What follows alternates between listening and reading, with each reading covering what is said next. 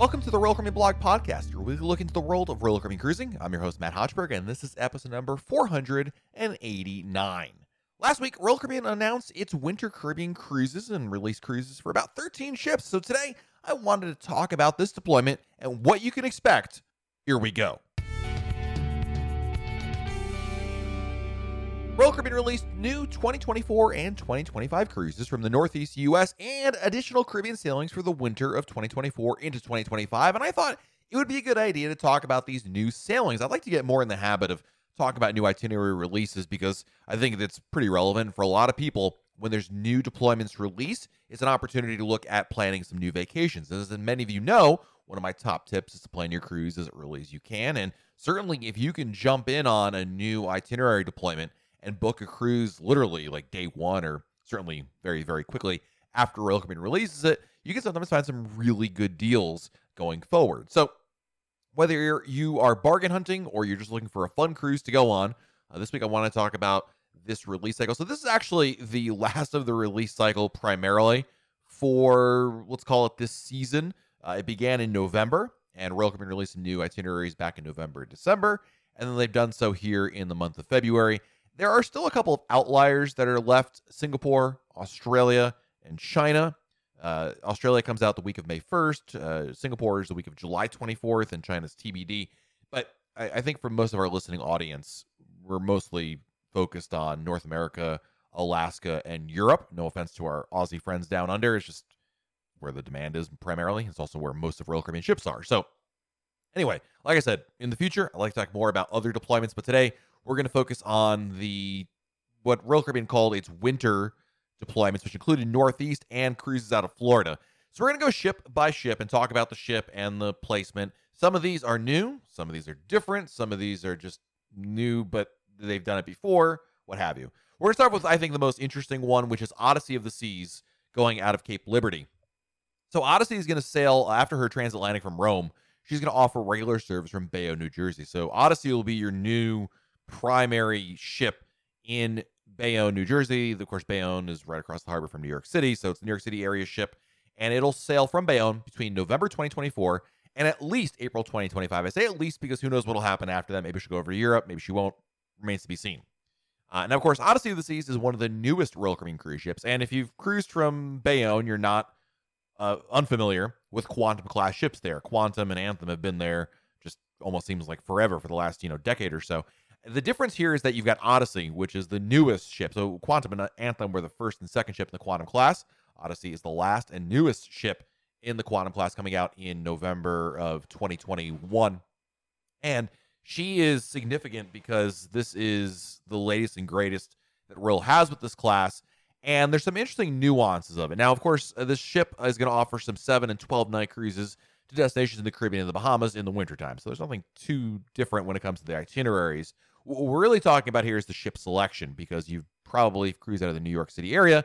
You're used to primarily Anthem, other ships as well. We've seen Oasis over the summer. We'll talk more about that in a second. But I wanted to focus purely basically going from Anthem to Odyssey. And when you talk about Odyssey of the Seas, you're getting some nice upgrades compared to Anthem, in my opinion. Number one, you've got a different pool deck experience. Now, not only does it have a more vibrant pool experience, Royal Caribbean themed it to more of a Caribbean pool motif, but also a noticeable change is there's no more indoor pool in the middle pool. So on Anthem, there was the Solarium, which is the adults only pool, and that's, of course, enclosed. Then there was an indoor pool for everybody, and then there was the main pool for everybody, and the main pool is outdoors. On Odyssey, the main pool and the other pool are both outdoors. There's no more indoor pool other than, of course, the Solarium. Now, some people point out, well, this is a problem. We're going to be based out of New York, and how is that going to work? I would point out, before Anthem or Quantum, there were ships sailing out of New York City that did not have enclosed pools. It's not the end of the world. Is it preferable that there would be an indoor pool for everybody to be able to use? Yeah, of course. But it's not the end of the world. It's not like it hasn't been done before, is my point. It's not that much of a change. And I would argue that I would greatly trade the lack of an indoor pool for some of the other upgrades. I really like, as an example, the fact that you've got the sky pad on the back of the ship. You've got Playmakers. This is the best Seaplex in the fleet because you've got the combination of both the Seaplex itself, which is the sports area, and it's indoors and enclosed. But you've also got Playmakers Grill, which is fantastic. The sports bar, really love it. I think it's the best location. Really enjoy that. And then, of course, you got just little touches. It's the same within the class. There's not many changes. Royal Caribbean calls Odyssey of the Seas a Quantum Ultra class ship, but it's more marketing than anything else. There's not much of a huge difference you're really going to notice about it. But generally speaking, I often look at newer ships as being an upgrade or a benefit. And so you're going to have Odyssey of the Seas sailing from New York and offering those cruises. Now, before Odyssey gets there, you're going to have Symphony of the Seas offering cruises from New York and Bayonne for the summer of 2024. So basically, instead of Oasis, you'll have Symphony, another upgrade, newer ship replacing an older ship. Granted, Oasis had an amplification, and but Symphony came out later, so it's not quite as seismic a shift. But I think in general, I would just simply say this is an upgrade because it's something different. It's nice to have something different. You're not compromising in what the ship offers. Symphony is a great ship, and she's going to be offering 7 and 9 night cruises to the Caribbean, Bahamas, and Perfect Day at Coco Cay. So she's going to move from Fort Lauderdale to the New York City area and offer winter cruises over there. So again, I think if you're from the Northeast and you're looking for cruises in 24 into 25 from the Northeast area, there are some really good options for you because you've got two really big heavy hitters with that. It's not like you're compromising in any way. And if that wasn't enough, well, of course, then you've also got Liberty of the Seas, which will also be augmenting the cruises for the summer of 2024 from Bayonne as well. She'll be offering cruises between May and October, going to Bermuda, Canada, and the Caribbean. So really, when you're talking about Liberty is, I'm going to say this, it's going to sound bad, but it's not bad. And it's playing third fiddle. It's the primary ones you're talking about. Odyssey, aha, Symphony, aha, Liberty, okay. But it's going to fit in there. It's going to offer some new options as well. And she also stays here a little longer, I believe, than Symphony. I could be wrong on that, but anyway, she's staying there a little longer, deeper into the season, and of course, offering those Canada cruises. And the best thing about Liberty is going to be the price, of course, because the cost on average for a Liberty this Seas cruise is going to almost certainly be cheaper than Symphony or Odyssey. So if you're looking for bargains, the Freedom class in general, whether it's Liberty, Independence, or Freedom, and I'll even expand this to the Voyager class, is the best value, bar none. There you go. Now, something interesting I really like that Royal Caribbean is doing is Grandeur of the Seas is going to be based out of Boston beginning in September. She'll be there for, October, 2 months basically, from September 7th all the way up to November 3rd. So if you're from New England or northern New England, I really would say, obviously you have a much closer option now. I mean, you're only going to Canada. You're not going down to the Caribbean. There is one really interesting sailing. The September 7th sailing is a 15-night Greenland cruise round trip from Boston. So if you're somebody who's been there, done that, wants something different, this is a really interesting itinerary because you start off in Boston, go up to Nova Scotia, and then a couple days over, you go to Greenland, spend a number of days in Greenland, cruising around there, head on back, stop in Newfoundland on your way back, and then you're in Boston. So it's a long sailing, obviously, but I mean, how often do you get to go to Greenland as a destination? And it goes out of Boston, which is really cool because usually Royal Caribbean has very short seasons in Boston. This is more the fall time than the summertime, but I think this is a really interesting idea. It's Grandeur of the Sea, so obviously not the latest and greatest ship in the fleet by any means. In fact, it's the oldest and smallest ship in the fleet. But, the itineraries here. I mean, number one, when we talk about values, number one, this is going to be cheaper than even Liberty than we just previously talked about. Number two, you've got longer sailings into Canada. They're almost, I think they're all 7-night cruises. There is one 4-nighter at the very end of the season to Canada. But I like it. 7 nights is a really good time because a lot of times the cruises from New York to Canada end up being a little shorter. And, one stop is just not enough. You really want to get the full sense of both New England and Canada. And it seems like that Royal Caribbean has got that here with Grandeur of the Seas. And I think if you're taking a Canada-New England cruise, you're more interested in the destination than you are, of course, the ship itself. So that's something to be aware of. So there's the Northeast itineraries, those 4 ships we talked about. Let's move over to the Winter Caribbean now because we'll go back to Symphony of the Seas. Symphony will move from New York down to Miami and offer 7-night Eastern and Western Caribbean cruises. This is pretty standard. There's an Oasis-class ship based out of Miami all the time, and in this case, it'll be Symphony of the Seas offering cruises over there. Serenade of the Seas is going to offer cruises from Tampa. She's doing 5 and 9-night cruises. On a personal note, I kind of wish Royal Caribbean would go back to offering more 4-night cruises out of Tampa. They used to offer a lot more short sailings out of Tampa on the Radiance class ships. And now they're trying to, I think, skew away from that because I think there's just more money to be made with the longer sailings. But I really love those 4-night weekend cruises that began on a Thursday, came back on a Monday. Of course, yes, I am a spoiled Floridian. I could then go on that ship on a long weekend, and it worked out really, really well logistically. But I understand they're here to make money, and, and this is why they're doing it. So anyway, Serenade out of Tampa, offering 5 and 9 night cruises. Radiance of the Seas will also be sailing from Tampa, and she's not going to help me out any more than Serenade will because she'll be offering a 7-night cruise. The interesting thing about 7-night cruises, for her season down in Tampa. The interesting thing about Radiance is she'll be doing a 16-night Panama Canal crossing. Full Panama Canal transits are pretty rare. So if you want to do one in which you fly out to LA or you're in LA, whatever the case may be, and then your cruise ends back in Tampa, this is a really interesting option. And she'll be offering 16-night cruise Panama Canal and then be offering 7-night Caribbean sailings. Down in Puerto Rico, you've got Rhapsody of the Seas going to be the ship that's over there. Rhapsody will be offering 7 and 8-night cruises. This is interesting because Royal Caribbean had been increasing steadily the size of the ships sailing out of San Juan. It was Explorer of the Seas, and then it was Freedom of the Seas. And now we're going back to Rhapsody. Now, I think I would point out a couple of things. One, I don't think that necessarily the size of the ship is the end-all, be-all of what you should look at for any deployment. It's not an indication of anything more than just simply the realities of the cruising market, right? And when you're sailing out of San Juan, Puerto Rico, and you're going to the Southern Caribbean, it is a very, very, very port-intensive itinerary. I think they're all or most are something like 6 ports in 7 days, something like that. So your dependence on the ship is greatly diminished compared to a standard Caribbean sailing. So there's a good argument to be made that you really don't need all the whiz-bang features you're going to find on a Freedom or a Voyager-class ship. I think now some cruisers may simply say, well, I prefer those ships. I like having those options there, and I don't disagree with you. But the way that I would look at it is if you're doing a Southern Caribbean cruise out of San Juan, it's the itinerary that's the most important thing. And because it's so port-intensive, if you're getting up in the morning, going to do all these things in port, and then coming back to the ship for dinner, and in the evening, it's less of an issue that you have a ship that doesn't have as many features or amenities as, say, a Freedom or Voyager class ship, but it is a shift and a change over there. Oasis of the Seas will head back to her first home, Port Everglades, Fort Lauderdale. She'll be offering 6 and 8-night cruises. So Odyssey was offering this base option up until now. I recently did this cruise for Thanksgiving this past year. So Oasis is going to be offering cruises out of Port Everglades, 6 and 8-night cruises. And again, for all you history buffs out there, that is where Oasis debuted, offering cruises out of Port Everglades. In Galveston, Royal Caribbean is going to send Jewel of the Seas. Don't worry, it's not the only ship. We'll get to more in a second. But Jewel of the Seas will offer 9 and 11-night cruises to the Western Caribbean out of Galveston.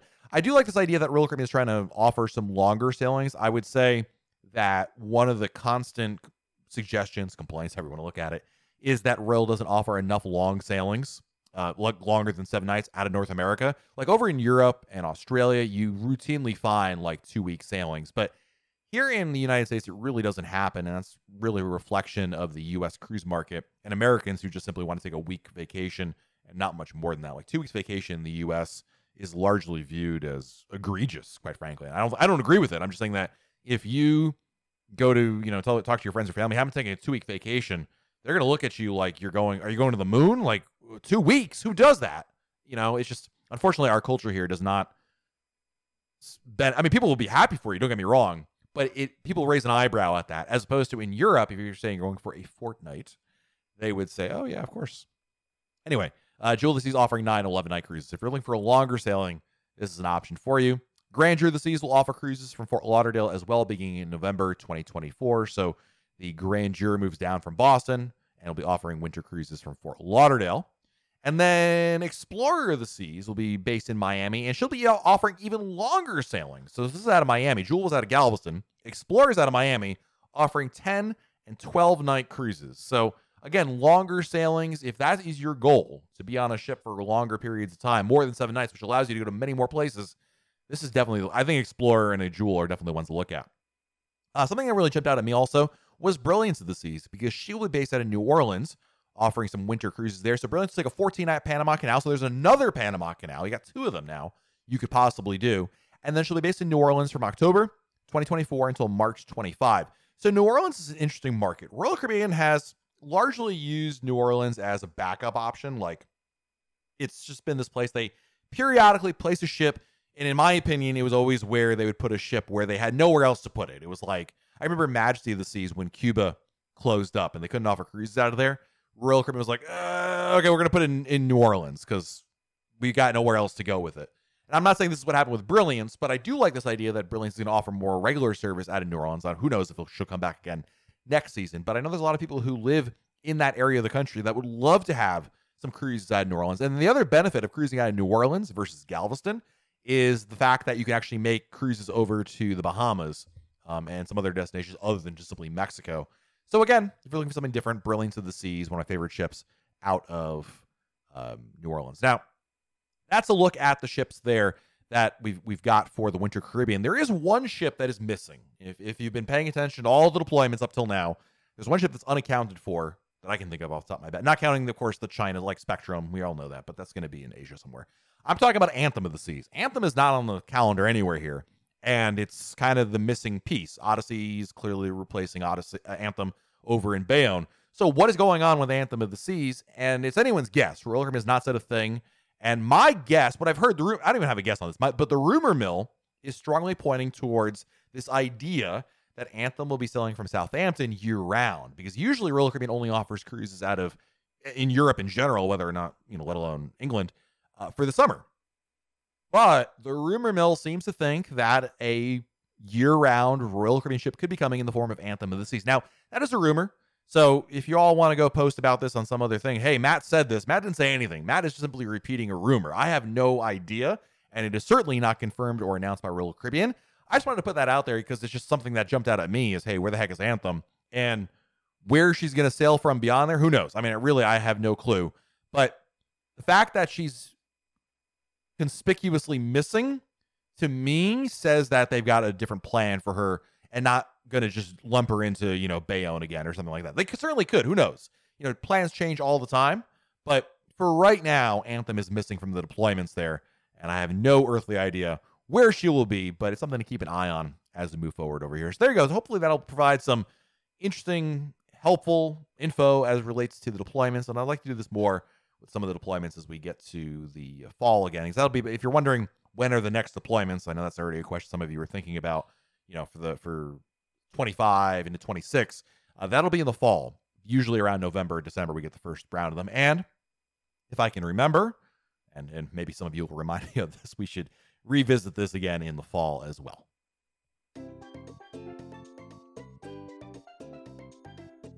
Alrighty, friends, time to answer listener emails. This is part of the episode where I read the emails you've sent me. If you want to send me your email, you can always do so by sending to matt@royalcaribbeanblog.com, Matt, M-A-T-T, @royalcaribbeanblog.com.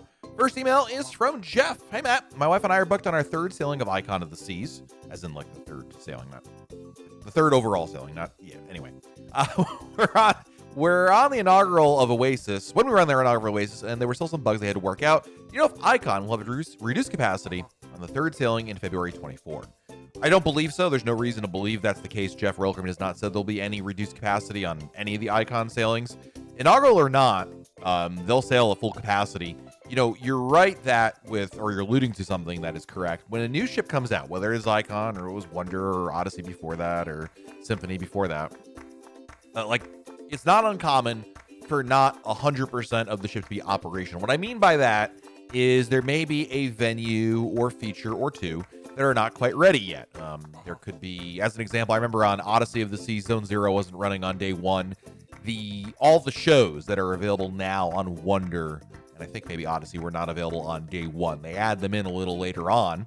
This is just the nature of inaugural sailings. It's almost this, I almost say it's understanding. I don't think anybody outside of cruise fans who listen to podcasts or something like that would really know that. But that is the reality of going on an inaugural sailing. If you want to be on one of the first couple sailings, and I'm saying, you know what, with Wonder, I mean, they didn't add the Effectors 2 show until the fall.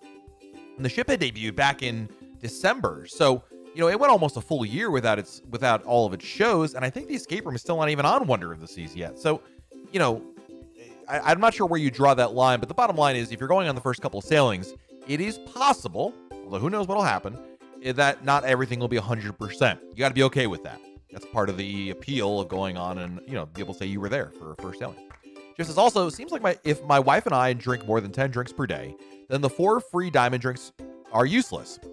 Being diamond, that is. Because after the 4 free ones, it will take another 5 or 6 to break even with the drink package. And if you get the drink package, then the 4 drinks are useless. Is there any way around this? Royal Caribbean should give people a discount on the drink package as a diamond member instead of the drink vouchers. Well, wish granted, Jeff, they do give diamond members a discount. The thing is, I know what you're asking. You want a discount on top of the discount. You want the sale that you see online and then a discount on top of that. But as a diamond member, and this is true for Diamond, Diamond Plus, and Pinnacle, if you wait until you get on board the ship to buy the drink package, there is a discount. Now, it's probably a wash compared to buying it before the cruise, which is probably what you're more complaining about. But you have the choice, my friend. You could either get the 4 drinks or get a discount, either like everybody, pre-cruise, or wait until you get on board and then get the diamond discount. You just have to ask for it when you purchase it. It's part of your onboard benefits. So it's like on the same letter that you get in your stateroom. It tells you, all the benefits you get as a diamond member. I would say, though, even as a Diamond Plus member, Jeff, you're still better off buying the drink package before the cruise when it comes to that. And honestly, dude, if you're drinking 10 drinks a day, you're getting value out of the drink package. The idea that you're not getting the 4 free ones, I think, is irrelevant because you're drinking 10 drinks a day.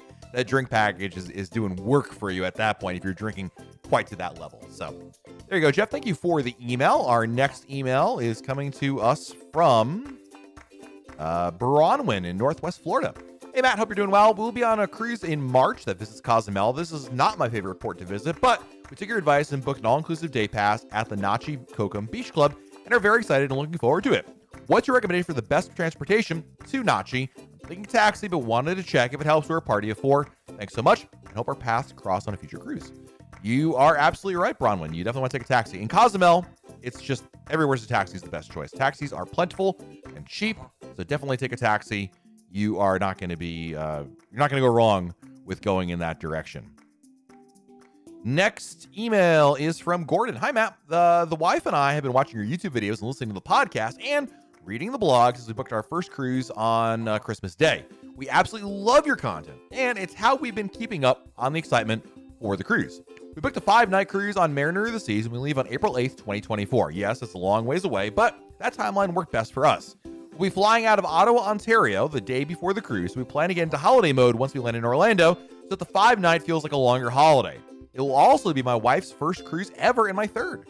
I remember my first cruise, and I wasn't entirely sure what to expect, but I ended up loving it. I've told her how much she will enjoy the cruise, but she's probably tired of hearing it from me because it's all I've been talking about. My question is, what is one thing you could or would say to a first-time cruiser about the magic and excitement of a cruise vacation? Something that will make her get just as excited as I am for the cruise. Also, what was the moment when you first cruised that hooked you? Do you experience that same thrill, quote unquote, each time you cruise, or has it diminished slightly? Thanks for keeping us entertained with your content. We look forward to reading, watching, and listening to your new episodes. It's a really good question, and I've been there, done that, because I know that feeling as someone who loves cruising, and you get to go on a cruise with someone who's never cruised before.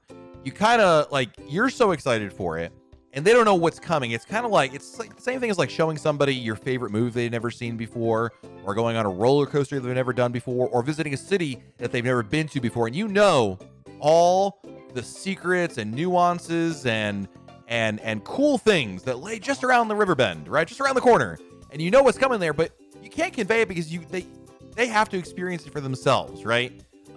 It would be like eating ice cream, right? No matter how many times you talk about how wonderful ice cream is, until you actually try it for yourself and savor it, you have to be able to internalize it, right? You can't appreciate it. And the same is true for cruising. My thing, what I try to tell people all the time is it's that combination. First of all, it's the lifestyle. It's a very relaxing type of vacation, but also it's that option to do what you want when you want to do it. Like, you know, if you want to sit in your room, take naps all day and sit on the balcony and just enjoy the sun, the sea passing by, you can do that. Or you can do a ton of cool activities, but it's not a one-trick pony. And that's what I like about it. Some days you're going to feel like tackling it all and doing all the fun things. And other days you want to sleep until 11, roll out of bed, grab something to eat, you know, at a Loco Fresh, have a nice burrito, and then head to the pool and kind of veg out or just have a drink or whatever. You know, that's the beauty of cruising, because there's not really anything like that. I mean, the closest comparison is all-inclusive resorts, but they're very much in large respects a one-trick pony, because at most of them you're going to them and you're sitting by the pool or the beach. I mean, it's just that's it. Certainly they have other things, but there's not a whole lot of other variety here. On cruises, you do have the variety, and you're also going to different places. And that combination of floating hotel, places you're going to visit, and lifestyle is really amazing. And then, of course, there's the places you're visiting. I mean, I'm almost assuming we're just going to the Bahamas here, but you go to Alaska, you go to the Mediterranean, it opens up an entire world for you to explore. As to your other question, about what was the first moment that first took me on cruising? Definitely the waking up and being somewhere else thing. And when I first started cruising, I loved port days, and I don't want to say I hated sea days, but I definitely preferred port days. But I love that magical feeling of just you wake up in the morning, open your balcony window or curtain, and it's like, wow, we're here, we're in San Juan, and the next day, wow, we're in Labadee, and it's like that to me was an amazing feeling. Like, it's so cool, and I love that. And then at the night, you come back to your ship, and it's dinner in the dining room with the waitstaff you already know, and it's a combination of new and familiar, and I absolutely love that. Certainly, it's changed for me over the years. I think cruising for everybody evolves, right? In the beginning, when you first start cruising, I think the excitement is at a level because you haven't done it that often. You're going to do it again. You get that kind of like, I can't believe this vacation is coming. I remember very much a sense of disbelief when I got to like within a day or two of the cruise. Like it was, I can't believe after all this time, it's finally here. And that is something that has changed for me. Not that it's bad. I don't, let me put it this way. I don't get as giddy as I used to for my cruises coming up. I get excited. I get happy. Don't get me wrong on that. But I'd be lying to you if I told you that I had the same level of anticipation for a particular sailing. That's probably because I go on many sailings over, the course of the year. But when I get on board, for me, when I step on board, I take that first breath of Royal Caribbean smell. I don't know how to explain it. It's good. It's a positive thing, but it's that all the ships always smell the same when you go through that elevator lobby, when you first walk on. When you get to the Windjammer, like that's like it becomes real for me, and it brings that back. It definitely, with apologies to the Doobie Brothers, it brings back that loving feeling, and I really enjoy it. So, Gordon, I would say, for you, as you cruise more, it will evolve. It will change for the better. I mean, you'll just discover new things that excite you in different ways. Before, when you first start sailing, maybe it's just going on a cruise. Maybe the Bahamas is super exciting for you. Not that there's anything wrong with the Bahamas, but you know what I mean? Like it's going to grow, and you will change some of your viewpoints, and you'll discover new things, and it's a lot of fun. So it's a great question, and I hope that you get to experience that all together, because that sounds like an awesome time. Next question is from Elvira. Hi, Matt. Decided to opt to get the key for upcoming Alaska cruise despite your advice. Sorry, it's an anniversary cruise, and I figured it's an affordable splurge. What I wanted to know is if we have a prearranged seating for the major shows because of the key, do we still need to worry about making reservations for these shows? We're on Ovation. I was really interested for the Beautiful Dream and Pixels Cabaret. It would be pretty sad to miss those. I believe the answer is yes. I believe you still have to make reservations. The difference is you have a reserved seating area. Whether or not you like that seating area, different story. But that's the basic gist of it. I would still make your show reservations there, Ed. Thank you for the email. Next email is from Lourdes. Hi, Matt. My boyfriend and I will be on the Voyager of the Seas out of San Juan, Puerto Rico. I have not been on a cruise in over 25 years. Last time I was on NCL, people used to dress better, I think, back when I used to cruise. Every video I've watched lately, seems like nobody dresses up anymore, and that's sad. Personally, I love to dress up for any occasion possible. Do you share the same opinion? Is there no dress code anymore? Boy, that's a deep question. I mean, do I think that less people dress up for the dining room, or in general, I suppose, on a cruise today than they maybe did when I first started cruising in the early 2000s? It's possible. I mean, I would say yes. Again, is that 1% less or 99% less? That's a whole nother debate there. I mean, I liked it too, Lourdes. I was always of the opinion that, when do you get to get dressed up anymore these days? Like weddings and funerals, right? Nobody has like dinner parties where it's like, oh yes, bring it. It's casual, formal, or anything like that, right? I mean, it just doesn't happen anymore. Maybe you go to, I don't know. But so going on a cruise and getting a chance to get dressed up and look nice for an evening, I kind of enjoy that aspect to it. I would say that the longer sailings, like the 3-night cruises, are different ball game. But you'd be surprised, Lourdes, how many people do ask me about that. I'm going on a cruise, formal night. I mean, they're aware of these things. And like I was talking about earlier, there's an evolution of the cruising behaviors, and I think that obviously the dress codes and the idea of getting dressed up is certainly a vestige of the old style of cruising, and certainly even the ocean liner days. It's something that's changed over the years, and I think attitudes have changed over the years. I mean, I think it's nice to do it. I enjoy it. I think it's fun, especially as a family. Get family photos. I'd much rather have photos of my family in nice clothing than, at the beach or anything like that, but that's me.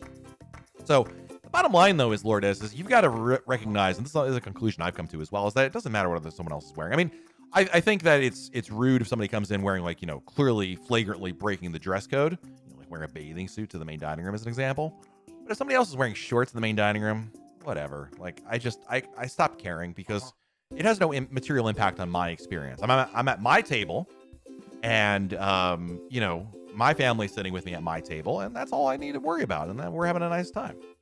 Lourdes says, can you tell me, of the 3 decks of the main dining room, which is the better one? We've selected the second one, but I have a feeling the first looks or maybe better. Yeah, they're all the same. It doesn't matter at all. Is there still a captain's night? And if so, how does one get invited? I remember being a lot of fun. I got to be invited on a couple of cruises way back when. Hopefully, look forward to hearing from you.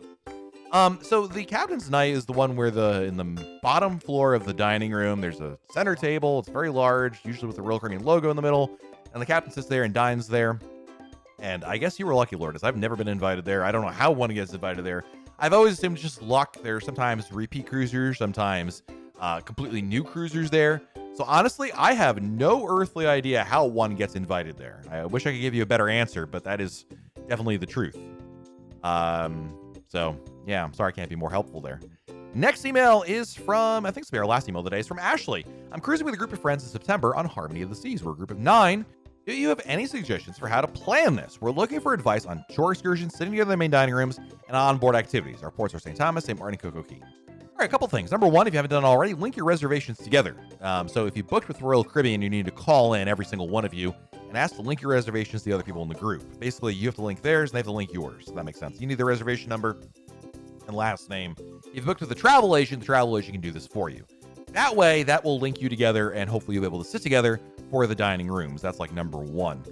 For tours, I think what probably behoove you the best. A couple things. One, I would have to, all of you need to agree on a day or a time every day to get together and be together. Dinner is the most obvious time. You're all going to have dinner at some point. You're probably on the ship for dinner. I would say, no matter what everyone else does in the morning, in the afternoon, at dinner time, in the dining room, or if you're all doing dining packages, you're all going to sit together, and that's your time to reconvene. You could alternatively say, okay, we're not even going to do that. We're going to pick, this bar at 10 o'clock. We're all going to meet here every night. Okay, you could do that as well. But I would definitely pick some time to spend together every day, and everyone's got to be there because it's a good opportunity to kind of, circle back around, right? I think it's a really good strategy for a large group. In terms of tours, I would recommend certainly picking some weekend between now and your cruise in September and kind of sit down and say, all right, what does everybody want to do? Because the problem with tours, especially with a group of 9, is some people are going to want to do beaches. Some people do not want to do beaches. There's a lot of options for you. You could all book a tour through Royal Caribbean. You could find a private tour operator. For a group of 9, I would certainly look towards a private tour operator, some sort of a guide who can take your group of 9. Because you have a big enough group, that certainly can be cost effective. Certainly in places like St. Thomas, St. Martin, Coco Key, you could book a cabana. That's an easy one to do and might be like almost your best choice because you can split the cost 3 ways. Most cabanas can hold 8 people. The 9th person, they'll look the other way. Don't have to worry about that. So, that would be an easy option. And I would look at private tours in either St. Thomas or St. Martin. Basically, in each port, Ashley, Google, St. Thomas tour operator, tour driver, private tour. If all else fails, also what you could do, Ashley, go to the Royal Caribbean Blog message boards at royalcaribbeanblog.com and ask for any tour recommendations, any tour operators. There's plenty of people who have had experiences. We have a dedicated shore excursion forum there that can help you out and hopefully give you some personalized recommendations. Thank you, Ashley, for the email. And thank you to everybody for checking out this episode of the Royal Caribbean Blog podcast. If I can answer your email in a future episode, you can always email me, Matt at royalcaribbeanblog.com. Matt, M-A-T-T, at royalcaribbeanblog.com. Until next time, I'm Matt. We'll talk again real soon.